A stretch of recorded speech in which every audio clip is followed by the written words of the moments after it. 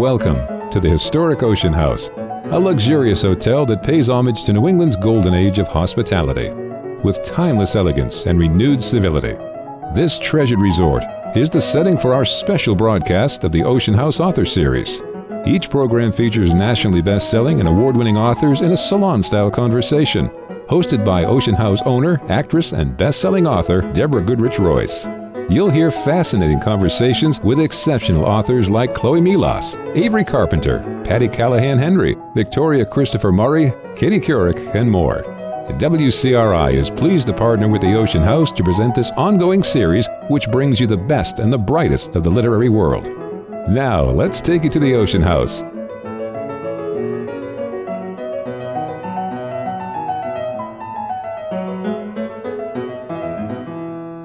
Please join me in welcoming Annabel Monaghan and Deborah Goodrich Royce. Thank you, Stephanie. I am so happy to have you here. So Annabel and I were on the road together this spring, and she writes, as you know, the most delightful, funny, touching rom-coms, and I write dark and twisty thrillers. So we were like Oscar and Felix. Like John Candy and Steve Martin in automobiles. And at one event in South Carolina, we showed up in the same dress. We did. We did. They'll never forget us. So talk to us a little bit about Same Time Next Summer. So Same Time Next Summer came out in June, and it is the story of Sam Holloway, who lives in New York City. She returns to her parents' Long Island Beach house with her fiancé to look at a wedding venue, and she runs into her boy who broke her heart when she was a teenager living next door. But he is no longer a boy, he is now a man, and his name's Wyatt, and he has a guitar.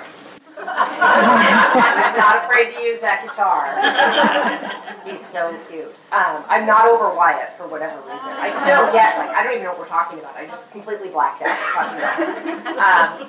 And so it goes back and forth in time between what happened when they were teenagers and what's happened to them since, and sort of unravels what actually happened to break them up when they were teenagers.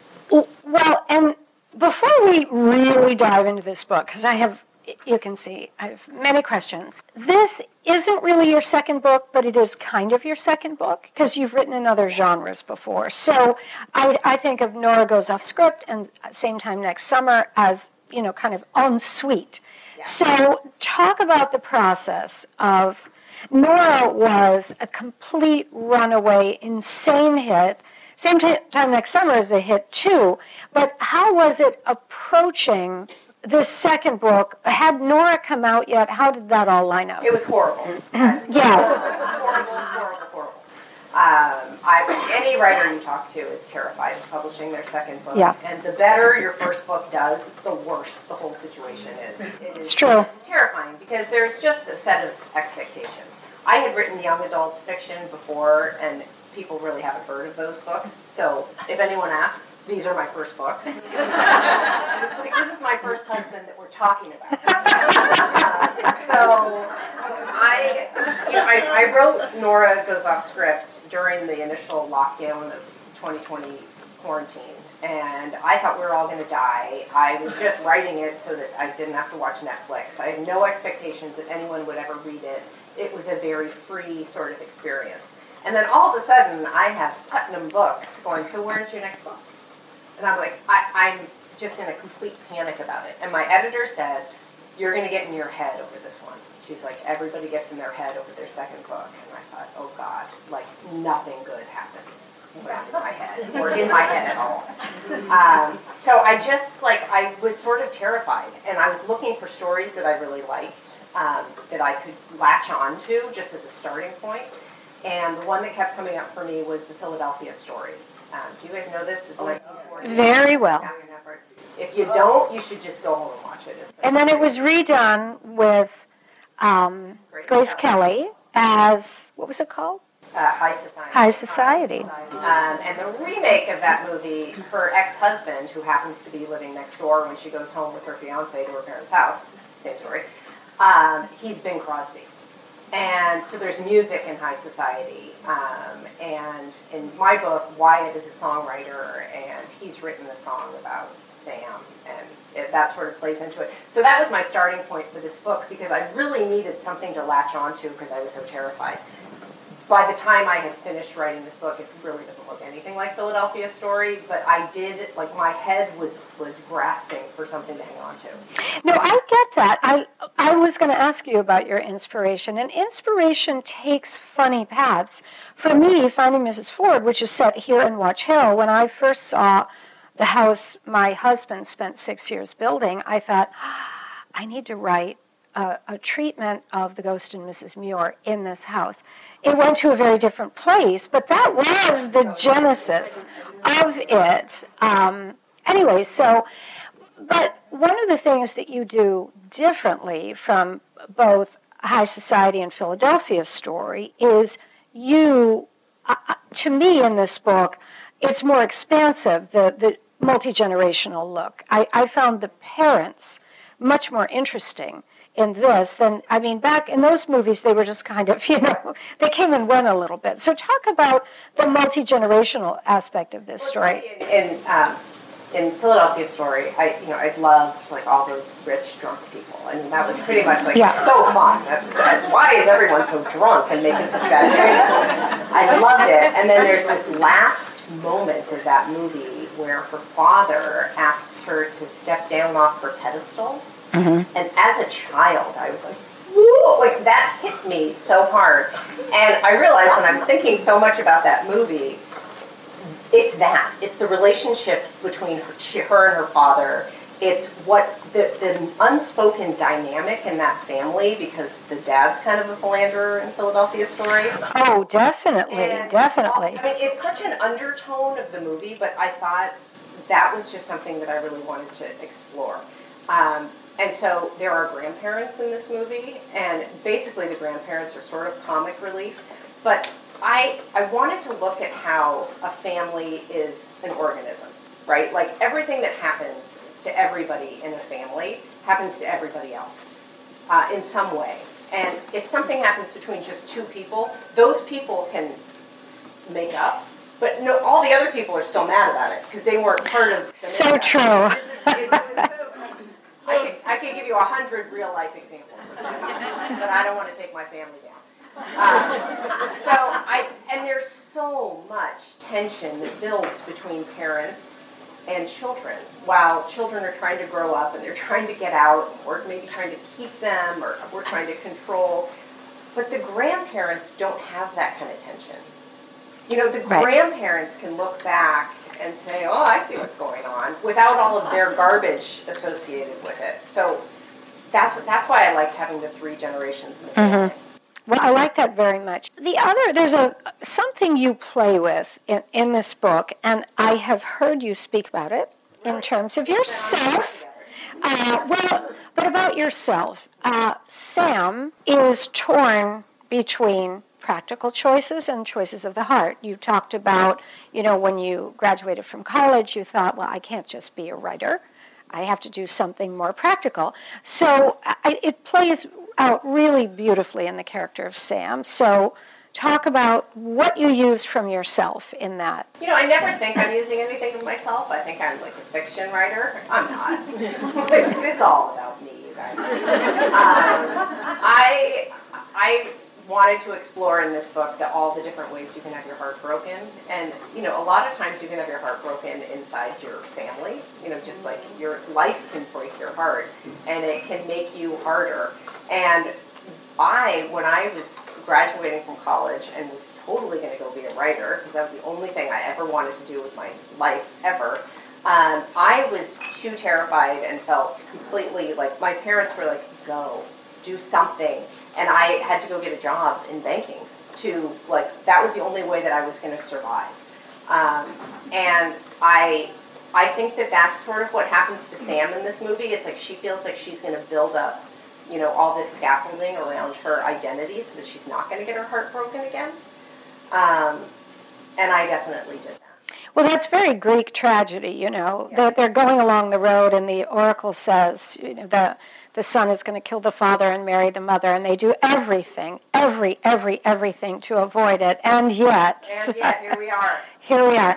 So I really loved the house. This house on the beach, I love the town, I love the way they get to the beach, I love the swimming at the beach. So I'm going to guess you had a very specific house in your mind's eye, or was that a made-up house, or was it a made-up house, like a Pinterest board or something? No, it was made up in my head.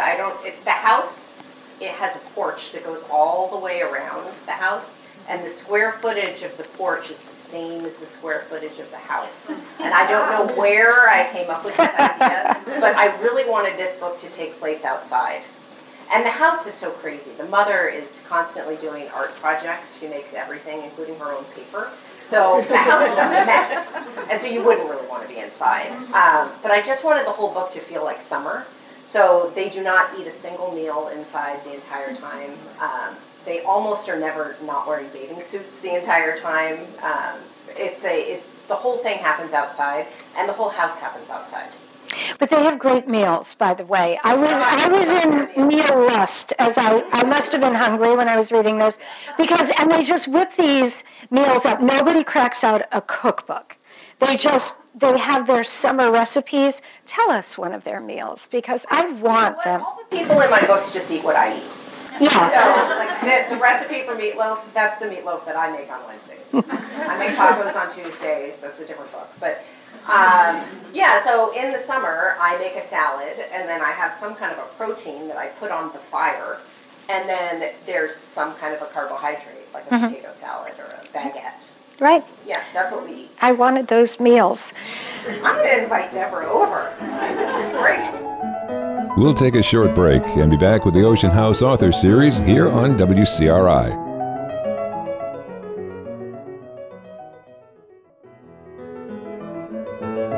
And we're back with the Ocean House Author Series on WCRI. So, you write very often from a female perspective, but you also write a little bit from a male perspective. How is that? I didn't really think about it while I was doing it. So some of these chapters are from Wyatt's perspective.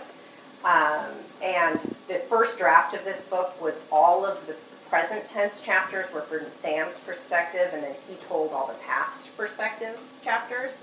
And I thought that was going to be really literary, or I don't know what I thought was going to happen with that, but it didn't really work because it's not his story, it's Sam's story. But I probably wrote 100 pages of Wyatt that didn't make it into the book. Right. So I know him really well. Like, I know what his life in Los Angeles looked like. I know about his girlfriend and the recording studio he liked to go to. I mean, all these things that never made it into the book.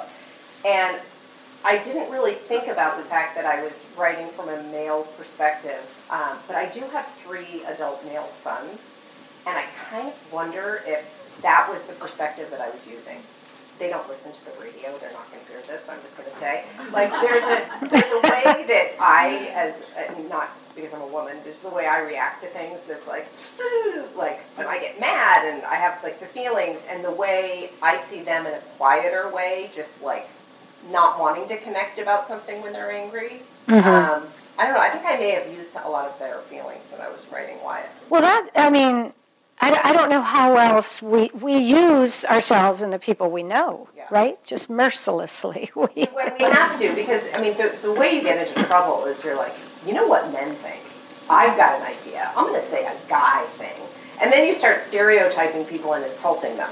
So you really can only just take a little bit of things that you see in actual people, rather than being like, he's a guy, he's going to, I don't know. And this is a big subject now, as you all know, in the literary world and all of the arts, cultural appropriation and who gets to tell whose stories. And I think men have been telling women's stories for a very long time. But you couldn't just write a book with, 10 women. We could, but not every book. No, so a guy's got to walk into the room. In my book, somebody's got to walk into the room. Somebody. So, Annabel, you're funny.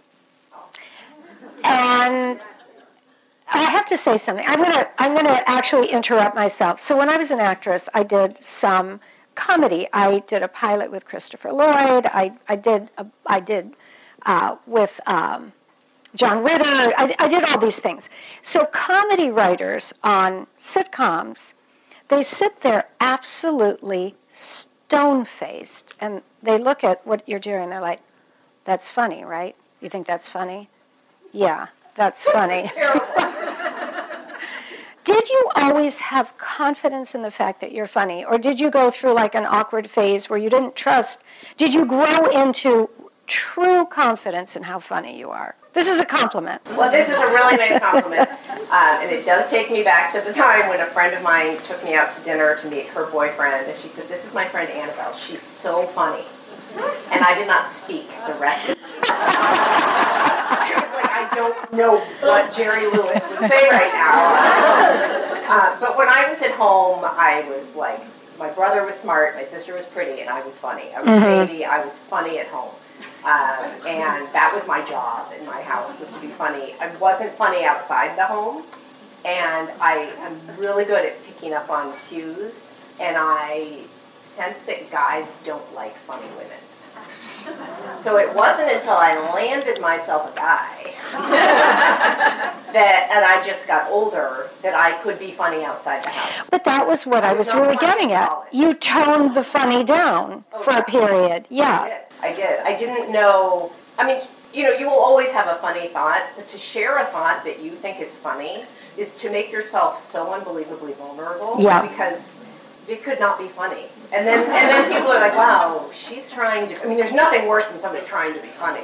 And then there are mean girls who actually might cut you down if you try to be funny. Sure.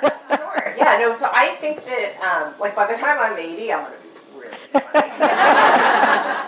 I really don't care so much anymore. But I do think when I was younger, I really kept that close to the vest. Mm-hmm. I was wondering about that. So you, my darling, are turning out a book a year, which is really a Herculean feast. Feet. I can't even talk. How do you do it? Yeah, I don't know. So I do. So I turned in this morning my June 2024 book. And when I say that, I mean I'm going to get it back in a couple days. Yay! Oh, I'm so excited. I love this book to the extent that it's going to be okay, but she has it. The all-knowing, my editor.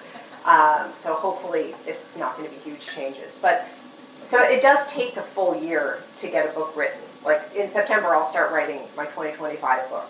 But I write fast, and I don't write carefully. I do not care about, when I don't write any dialogue tags when I write. I'll just write the conversation like it's a screenplay. And then I'll go back later and be like, I moved my hair, or whatever the nonsense is. But because of that, I can write a lot of stuff that doesn't work, and it doesn't break my heart to delete it. So almost like a sketch. You're sketching it out, the shape of it. I'm trying to figure out what the story is, and I will generally have to write it from the beginning until the end, and then I'm like, oh, I know. That happened with this book. God, I was like, I know who Sam is. Let's start again. And so then I went back. I mean, I deleted all, but I went back once I knew who she was. I am not good at the thing that would be great to be good at, is having an idea of who a person is before you start. I can give her a job, I can give her circumstances, but I don't really know how I feel until I've moved her around some scenes. And then my editor is very generous about her time. Like, I'll show her something in October, and she'll say, oh, she'll give me a compliment sandwich. She is the master of the compliment sandwich. I just love your writing. I really love your writing. So nothing in here makes sense. I mean, it's like 30 pages. I just really enjoy working with you. And then so it's not like I go a whole year and I haven't run my story by her. Right. So that's a really nice collaboration, and that helps. And do you have multiple ideas coming down the pike? Are you making a little note, like in the middle of the night, like, oh my God, my next heroine is a woman, in Watch Hill or whatever? Or are you really confining yourself to one book at a time? I have one that's like the one that we're going to start in a couple months is kind of creeping out. Because he has a big Irish-American family, and I just think it's so fun. And then I keep thinking about it, and then I keep meeting people, and some guy says, my name is Kian, and I'm like, Kian, and I write it down. For some reason I really love his big Irish-American family, which I can write about because I'm married to an Irish-Canadian. That's so not cultural appropriation. you're allowed. You're definitely allowed. Anyway, so, yeah, no, I don't have a lot of ideas because that would make me bananas. And do you have any vision at some point of having Nora meet Sam or doing little crossovers? It's like the Jetsons and the Flintstones. You remember that? Did they meet? Oh, yeah. And they did? Harvey met Victorious for the younger people in the room. You know, I love that stuff. That's a really fun thing about these events this summer. People will say, I would love to see Nora and Leo and Sam and Wyatt have dinner in Los Angeles. Or they want to see, Sam has a much younger sister, they want to see her grow up and have her, like, she'd have her own show, her own relationship. I think that's a really fun idea. I can't imagine ever doing those things, because just like, I don't know, Rocky 2 was the only good sequel, as far as I can tell. I think you'd have to be really smart to do that right. But it's a fun idea. So, and not in your mind, but so you have a huge section written from Wyatt's point of view that could eventually become something. You know what, don't throw it away. It could be a newsletter. Yeah. Like, does anybody want to know about Wyatt's life in Los Angeles? No. You really don't. But yeah, I could put that back. You could do that. So talk, we have many women, not all women, we have some men, right? Yeah, but work-life balance is always a challenge. I am an example of a sequential human being. I've done things sequentially. I was an actress, and then I was a mom and did other jobs, and then I was a published author, and if I keep living for a while, who knows? You are kind of, and a grandmother, you are the all-at-once kind of person, which is amazing. How do you do that? Sort of. So I really, when I wrote Nora Goes Off Script, I had an 8th grader and 2 kids in college. Right. So, and a dog, and a husband. I mean, it wasn't really, I didn't really have that much going on. But it's not like all 3 of my kids were home. But then during COVID, what happened was they were all home. Everybody came home from college. And all 3 of my sons were sleeping until noon every day. Thank you to the Rice City School District. I don't know. There was no school. So they were sleeping till noon every day, and then they would wake up and ask me for food until the day was over. And so I started waking up at 5 o'clock in the morning and writing until noon when they woke up, which is a really good work day. I mean, you can get a lot done between 5 and noon. And then I'd go to sleep at 8 o'clock. And so then I was limiting the time that I had to be a mom during the day. It was like if I lived in England. Yeah. It was like, Mom's in England now. And that was perfect. When you're a short order cook. But in truth, I mean, now I have 1 son home. My husband's at home. And I just have to, say, so today, I need to write for 6 hours. Or we're not going to have money for chicken. I have to say it in a way, and then who heard me? And then I just have to really have boundaries. And I was at home with my kids. I mean, I've been at home with my kids since I've had kids. I didn't really have a lot of boundaries when I was raising kids. So now it's a little messy. Well, how are they taking it, though? They're good. They're good. I think they're excited. And, it's fun for my husband and my son. I think they're home together. And I think that's kind of a fun time to not have, the broccoli pusher home all the time. I think they're good. I think they're proud of me. It's a weird thing to see. And do you like touring? Do I like touring? Touring. I love it. Yeah. Yes, I love it. I wouldn't do it, 12 months a year, but it's like you go and you talk to somebody and they read your book. And it's like you made up a thing and you typed it and then they read it and now it's in their head and now you're talking. I mean, it's magic. I love it. It is a magical thing. And the thing about books and movies, they do works of art. They become something different to each person. And it's one of the reasons I don't read my audiobooks, because people, first of all, think my novels are all completely autobiographical. And I have not had all those thriller experiences, I guarantee you. But I feel like by having an actress read it, it is already that first step in that transition away from me to somebody else. Would you ever do that? Would you ever read your own audiobook? I don't think so. I don't think so. I think it's really hard. I mean, I think really a skill. With nonfiction, I think it's important. We have Katie Couric coming in a few weeks. Thank you, Lorette.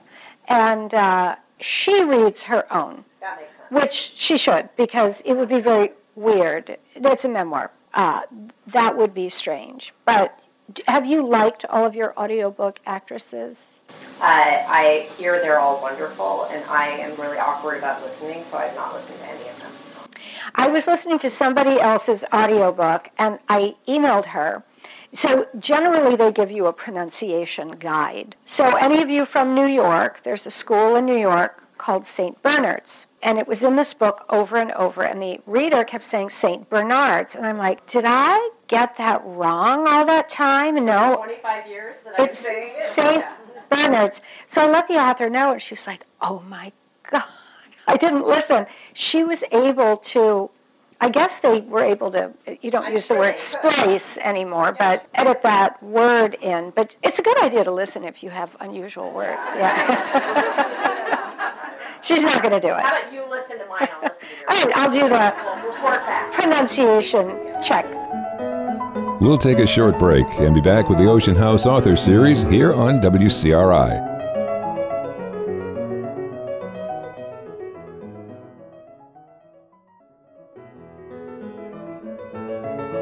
And we're back with the Ocean House Author Series on WCRI. I think we are at a point where we can take your questions. And if you wait for the microphone, you're going to be on the radio, which is a really cool new side thing we're doing this year. We're on WCRI, which is really nice. Annabel. Yes. I was so happy to come here last year and hear you talking about Nora goes off shift or script.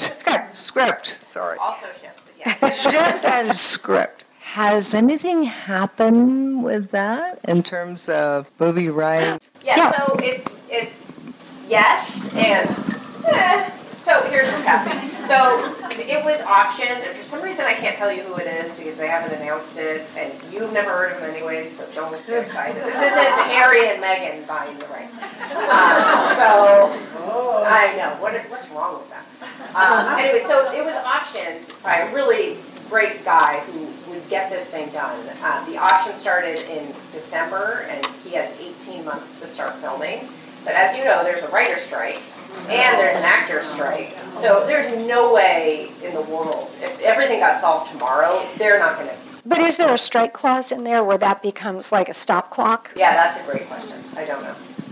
But it is, so I love to tell the story. When I was an editor at Miramax, and I was the editor on A Wrinkle in Time, and it was my job 30 years after the book was published. So Madeleine L'Engle wrote that book in the early 60s. I was the editor in the mid-90s because Madeleine L'Engle had given the rights to her goddaughter and the goddaughter's husband. They were young, they were like 40, and he died all of a sudden of a massive heart attack. And I would have told you, that project dead, nothing will ever happen. 20 more years went by, and Ava DuVernay, who's a black American woman director, made it with a multiracial cast. And I was very awed and humbled. I thought, we don't understand how this process goes. I mean, hopefully we don't have to wait 50 years, but if so, there is a life to a work of art that is beyond what we might see. Yeah, I agree. And it'll fall into the right hands, and it'll turn into something that hopefully I will have the courage to watch.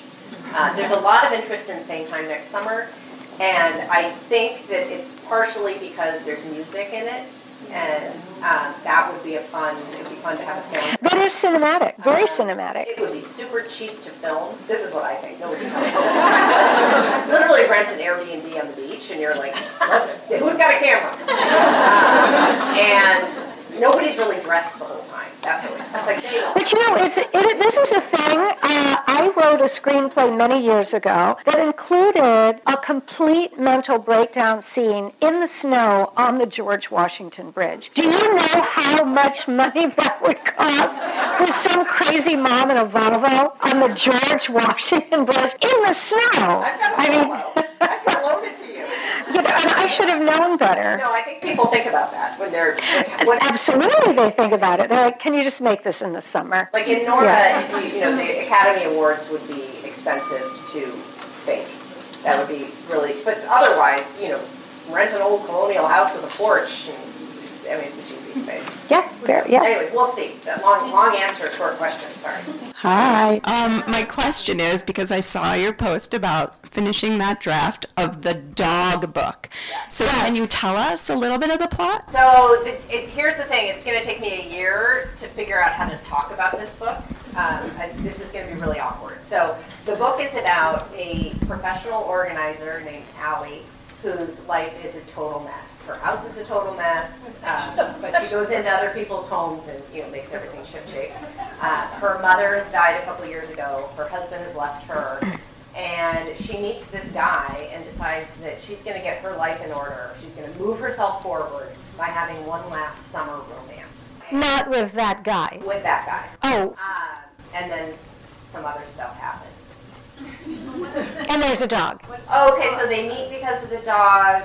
I actually don't know that I can say what the deal is. Okay. But it does go back to the basic madness of buying a dog. And everybody knows what that is, right? You're buying a heartbreak 16 years later. It's like a futures contract on heartbreak. Yeah. Hopefully. Yeah. Hopefully. Let's bring the room right. Yeah. Anyway, that's what the dog book's about. It's called Summer Romance. It's not called the dog book. Summer romance. I love it. Questions? So I want to know who you think Wyatt is. Who would play Wyatt? Harry Styles. Next question. So it seems like porches are a thing for you. Do you have a front porch that you like to sit on? I don't have a front porch. I have a back porch. And when I was writing Nora Goes Off Script and getting up at the crack of dawn, I would sit back there and watch the sun come up over. I have sort of a forest behind my house with my dog. And I thought, I have the best life. Like, this is, I couldn't get over how wonderful that moment of my day was. Also getting back into bed at night was good. So that's how that made it into that story. And in the summertime, I just do like, my sister has a house with a porch that is huge. And she'll set up a dining table out there. And I think it's such a beautiful way to live in the summer. I'm from the Midwest. I'm a fan of screen porches. I like a screen Because it's porch. very buggy in the Midwest. And there's nothing more beautiful than a big screen porch where you can really sit out. I'm just thinking about the process of you writing and then turning it over to your editor. So there must be a lot of magic between you and your editor because you have to trust this person and really collaborate. And I'm wondering, Deborah, if you had the same editor for all three of your books. No, I have had an unusual process where I've worked with a freelance editor for my first three books on my own before I've turned them in. And that was always the same person. And whatever editor you work with, you really need to know that that person gets you because we're not all the same. Mm-hmm. And you don't want someone who's trying to turn the best of you into somebody, a lesser version of somebody else. Because if they are, you will be a lesser version. So it's really crucial. And how did you come to trust your editor? She bought your book. Yeah. Well, yeah. Thanks for the check. I love you. There is funny to use the word magic because there is a certain amount of magic that happens between the two of us. She is a lot younger than I am.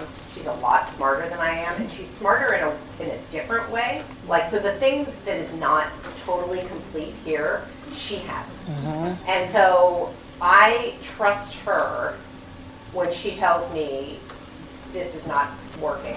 And she trusts me when I say, just give me a little more time. Mm-hmm. And I do feel like she sees the thing in me that she's trying to bring out the best thing in me. She's not trying to turn me into another thing. Which is crucial. Which is really crucial. It's actually one of the most nice relationships that I've ever had. Mm-hmm. It's a really, really great thing. She may be reading my new book right now saying, oh, I hate this dog. But it's been a real gift. I just had a quick question about the business of publishing a book. So obviously it's so hard to write a book and get it out there. Do you have to learn like the social media side of it and kind of learn several jobs beyond being a writer? Well, so social media, like you were already posting pictures of your kids' birthday parties anyways. You know, like we were already doing social media. And then it ends up being, now you're talking to strangers. So what I've sort of done is I've just stopped talking about my children. Best thing that ever happened. They're like, this is so great. All she talks about is her book. Happy graduation. So, yes, there's that. You also, you don't have to get to know other authors, but it certainly helps, and it's certainly fun. And you cannot go to your regular friends and complain about the stuff that you can with your author friends. So true. So that's really terrific. But I lean on my publisher to do a lot of other stuff. Like I don't know how to do that. A social media guru gave me a formula, and she said a third, a third, a third.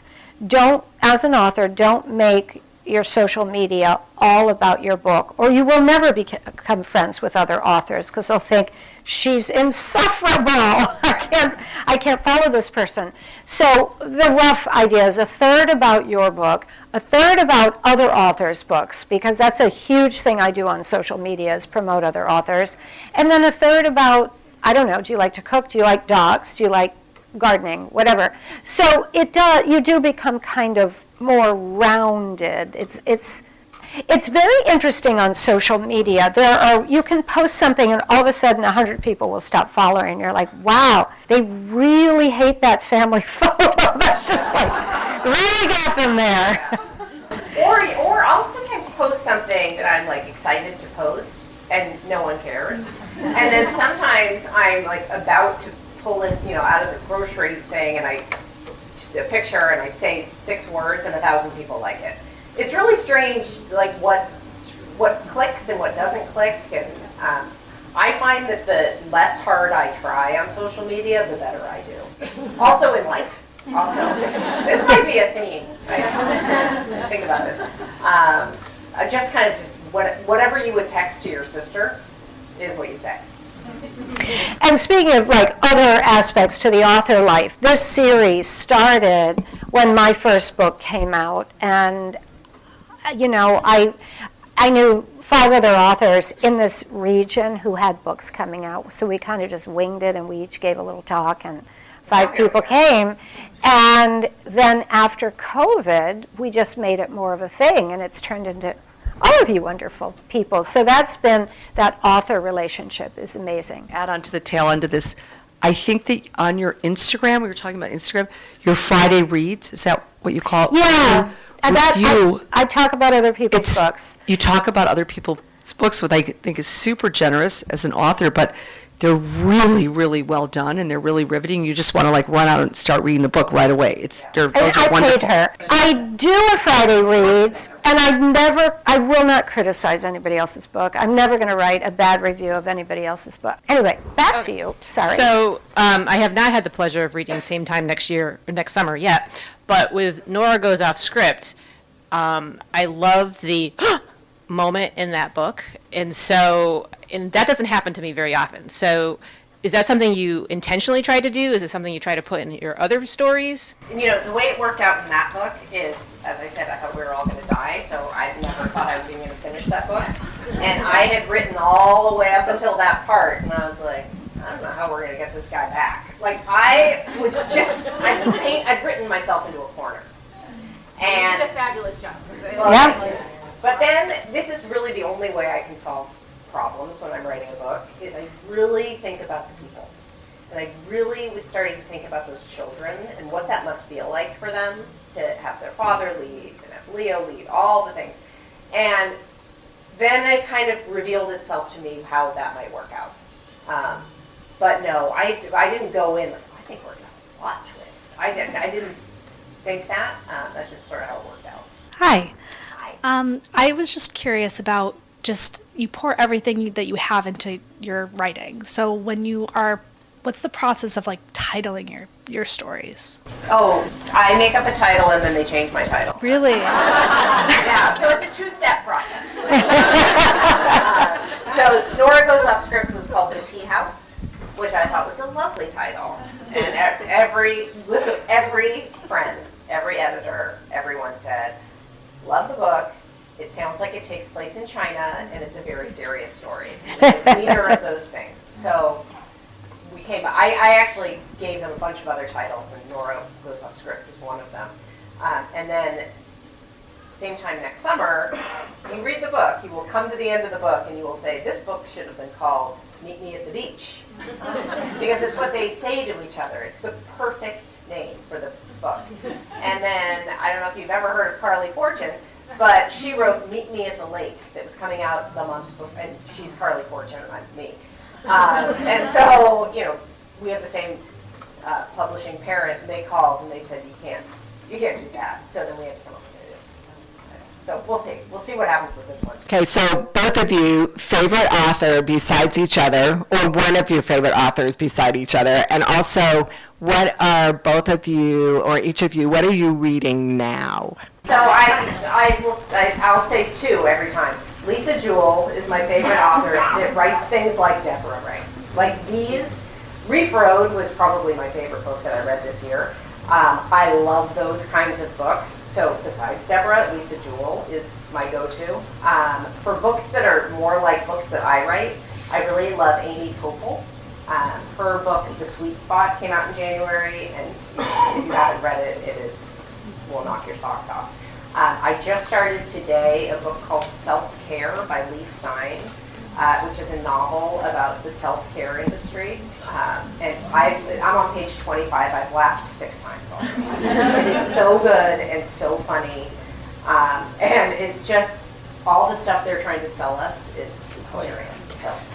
All right, so, and we're going to wrap it up. They're turning the lights off on us. This has never happened before. So, for thrillers, I would say I really like Tana French. I really like, I'm even going to put Joyce Carol Oates in that category. And certainly Donna Tartt I would put in that category. So, but I read very broadly, but primarily fiction. I get mostly fiction. And of course, besides Annabel, I'm trying to think who else I like in your space. Really, I mean, there's nobody but Annabel. She's the one. And right now I'm reading Horse because I'm in a book club with a lovely lady right here, Jan, and because I've been so busy, 2 weeks ago was our meeting and I didn't finish Horse, but Jan, I am in there.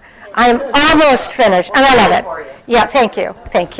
Hi. I just wanted to ask, I often, as a parent, a mom of young adults, we grapple with letting them go and hurt themselves and putting them in bubble wrap, as you said, in the book. And I just wonder how much of your characters as the mom and dad of Sam came from your personal experience as a mom? It's a great question. I have 2 kids who are now living in New York City. The second one has just gone, and they are like people with apartments. It is such a strange thing, and I think that a lot of my watching them try to leave, and then watching them try to come back, and every time they come back, they're a little different, and then they kind of rub up against us again, and now they're different when they go back. It's that process. It's like like a butterfly kind of, and it's kind of painful to watch. I think a lot of that went into the story. I am a person who I had to go away from home to sort of become myself. And I think that I'm a little bit like Sam in that way, that I needed to not be home to figure out a new way to be. Thank you, Annabel.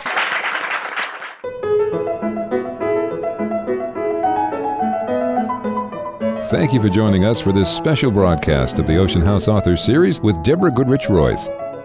Please tune in each month as we'll bring you a new Ocean House Authors series highlighting nationally best-selling and award-winning authors in a salon-style conversation. Hosted by Ocean House owner, actress, and best-selling author Deborah Goodrich Royce. The WCRI is pleased to be partnering with the Ocean House to bring you this ongoing series highlighting the best and the brightest of the literary world. Thank you once again for joining us. And in the words of Margaret Atwood, in the end, we all become stories.